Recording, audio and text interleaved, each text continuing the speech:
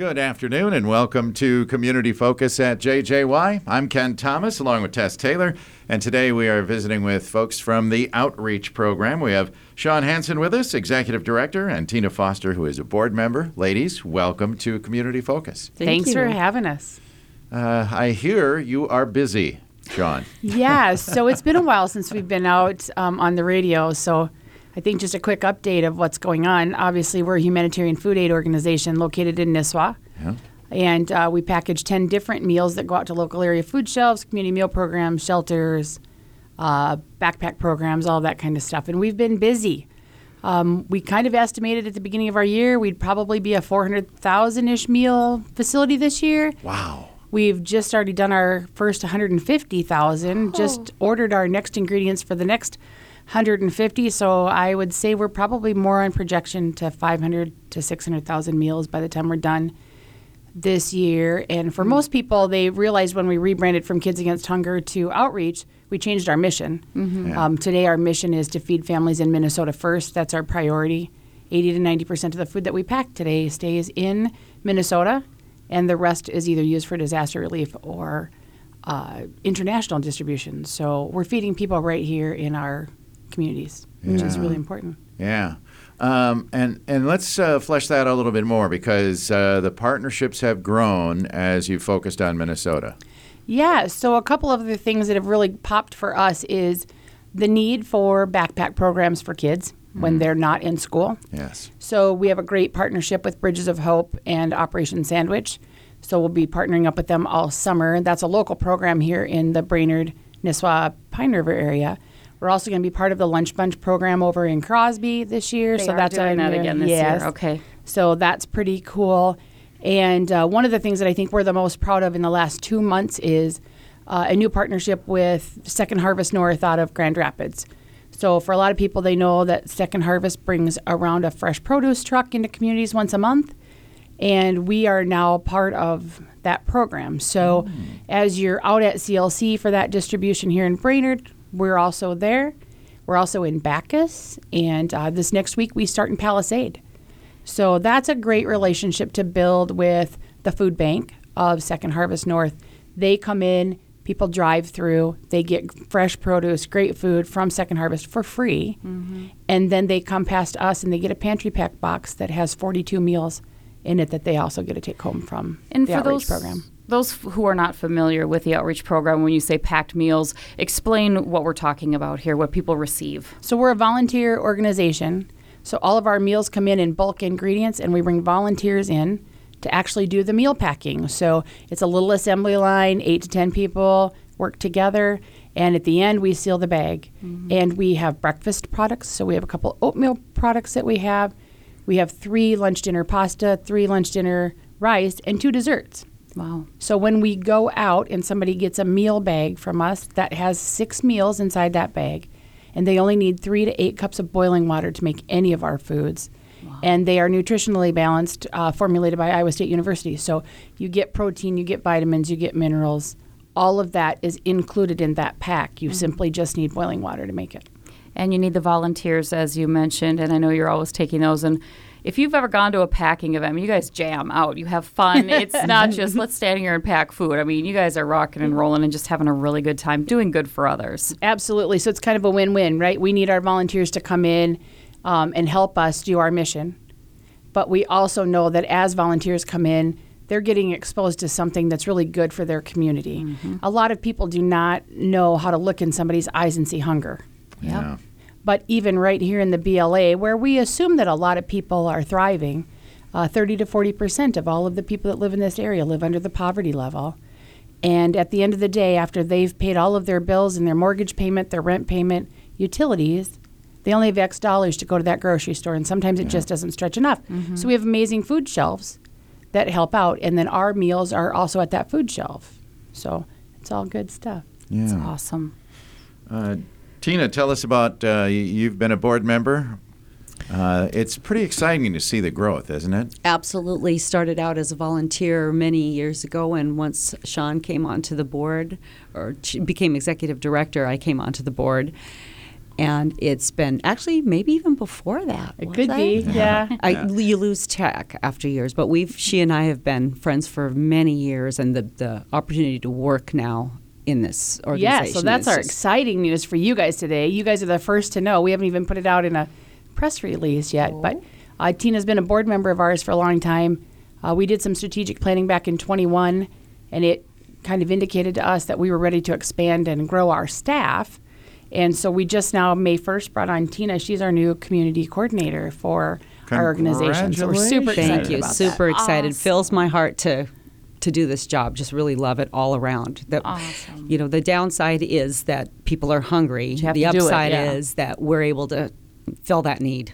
So That's awesome. Very Congratulations, Tina. Thank That's you. Cool. Yeah, Yeah. somebody asked us, what's community coordinator? So, you have to find a title for people as they come in. And one of the things that we recognized we needed was, there's an element of my job as the ED to go solicit for money, to keep us funded, to keep us going. We also have some big fundraising events that we do. Tina and I have worked together for a long time in various capacities. So the community coordinator position will be someone that's the key contact for when you're signing up to volunteer. She'll also be the one that's in charge of all that distribution channel stuff that we do, where we're going, how we get our food there, what communities we can help support, and then start to identify maybe some community partners that we can work with. And then, of course, from an event facilitation, she's been doing event planning and coordinating for a long time. So those are the kinds of things that you're going to see her do. So I'm going to call her the jack of all trades because you'll see her doing many things that I do, but we're also going to be doing so much of that in partnership, and that'll be a good thing for our organization. Yeah, excellent. Fantastic. There's a lot of people working to feed those hungry folks in their community, but you are such a great partner now. As you mentioned, even little towns like Palisade, we forget that sometimes these smaller communities, they have to go a distance to find a food shelf. And so to be able to bring this in there is really, it's great. So I'm kind of glad you touched on that because you're a couple months ahead of us of what we really want to do, but we're really focusing right now on where there is not food shelves. Yeah. So as a great example, there's an awesome food shelf up in Pequot.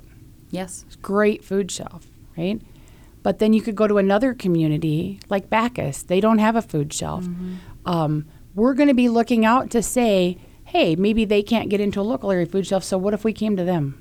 What if we had a day that we showed up in a community and we're in a parking lot at a church or a gas station or wherever, and we said, we can help take care of you. So Yeah. If somebody is listening, in one of those, say, communities that's smaller and thinking, we know that there's a need here, can they just contact you and maybe get that ball rolling here for the absolutely, future? we'd love it because Okay. for us to be able to help identify those communities that need our support, that would help us do our planning. Sure. And again, staying really focused. I'll say I always pick the Brainerd Water Tower as a good key, right? And if you can look out that 60 to 80 mile radius of there, that's our primary focus. Okay. Not that we don't want to do southern Minnesota, but our donor base is pretty much from the BLA, and we want to make sure that we're taking care of those folks first, and then we'll expand as we can. Awesome. I think the other things that we're doing, if you saw on our social media yesterday, is we are now putting small carts, I would call them, in some specific locations, like at the soup kitchen, at the women's shelter,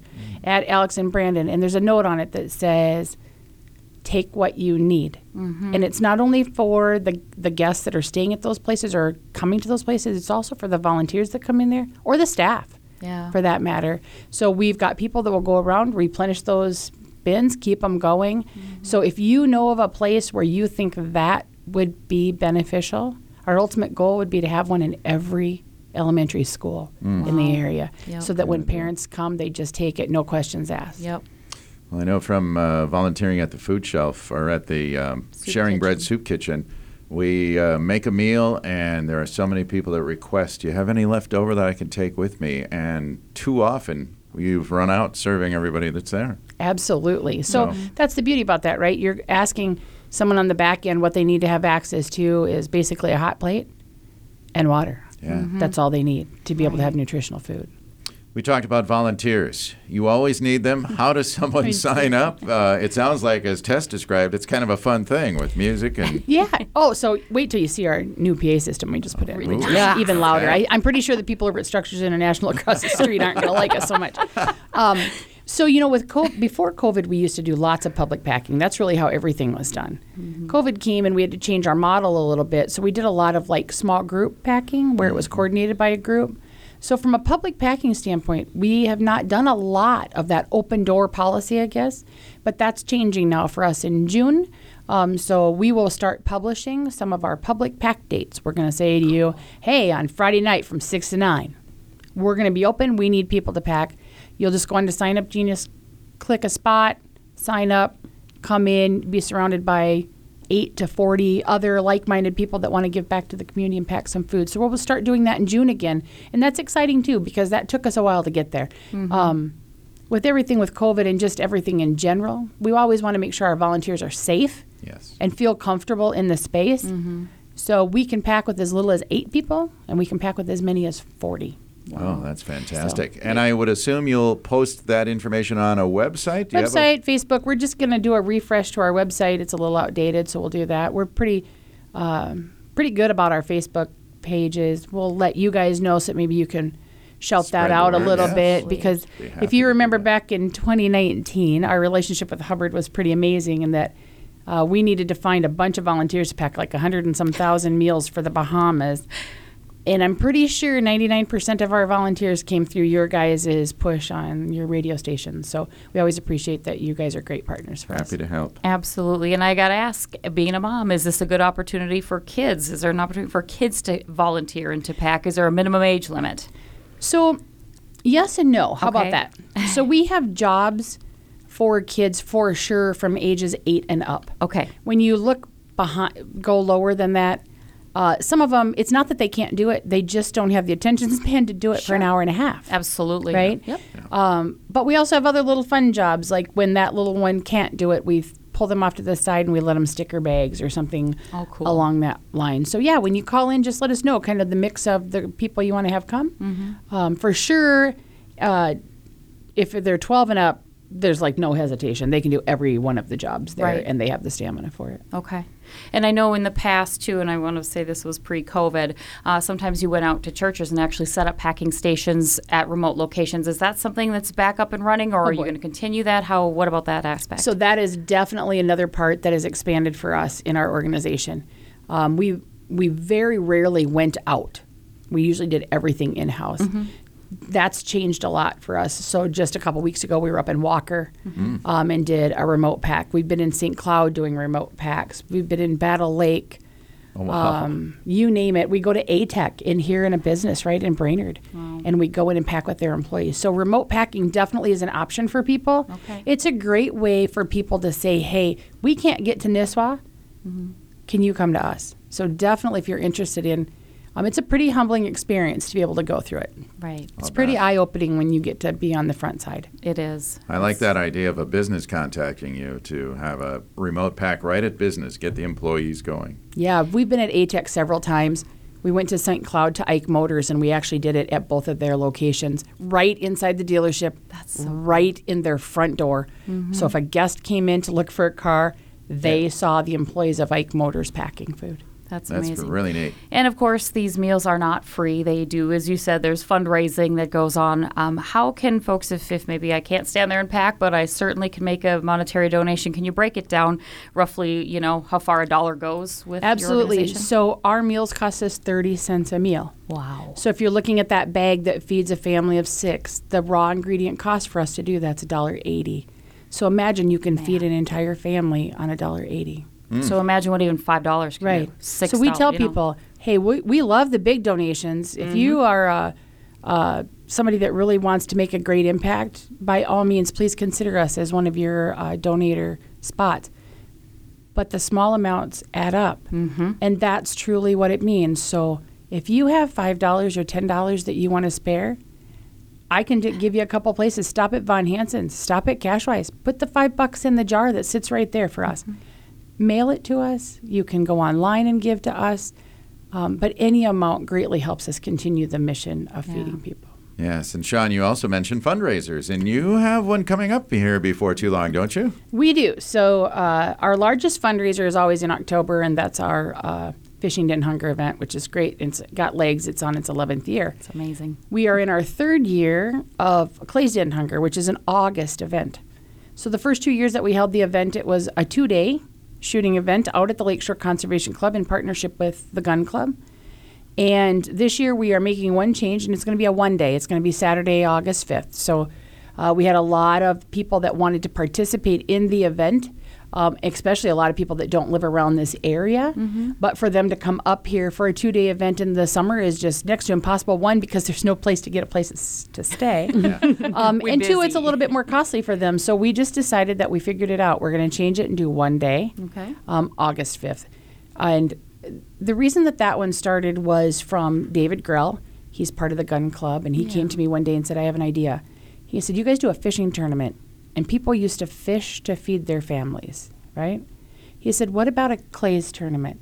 What if we did something about trap shooting? Because people hunt to feed their families. Yes, they do. So it's a beautiful combination that we've created with the Gun Club. A portion of that helps them support youth trap at local schools, and then the other portion comes to help feed people. So August 5th, that's a change. We're just now getting our website switched over to show that it's a 1-day versus 2. Okay. Can people register for that right now, or a little wait on June that? 1st. We're June gonna. 1st? Okay. Yep. We just made the decision this last week to switch it, and so now we'll get everything updated. So June 1st they can start registering. What's your website again? For that, it's claystoendhunger.com. And if you're a fisherman and you want to chase a walleye on Gull Lake in October, that's fishingtoendhunger.com. And then, of course, if you want to find us, it's outreachprogrambla.org. Okay. Man, you guys got a lot going on. That's And why you more to need to bring come. Tina in and More to more come. time. Yeah. Congratulations Thank again. you. Yeah. And we'd really like to shout out to the Brainerd Lakes area because when we rebranded in 2019, we knew there was a need. But the community helped us define what that need was. And our community has helped support those endeavors. And there was a mind shift change when we went from helping people overseas versus helping people at home. And really thank all of the people that have been volunteer supporters of us, financial supporters of us right here in the BLA. Yep. Very good. Ladies, thank you so much for being here to talk about the outreach program and the wonderful work that you're doing here in Minnesota. And we hope to see a lot of volunteers get signed up real soon. Awesome. Thank you, guys. Thank you, guys. Thanks, ladies. Shawn Hansen is the executive director, Tina Foster, board member, and now employee with the Outreach Program. I'm Ken Thomas, along with Tess Taylor, and that is today's edition of Community Focus. Don't forget our Community Focus programs can be found anytime on our website. Go to 1067wjjy.com. You can also listen through our free downloadable app, which is powered by Cuyuna Regional Medical Center.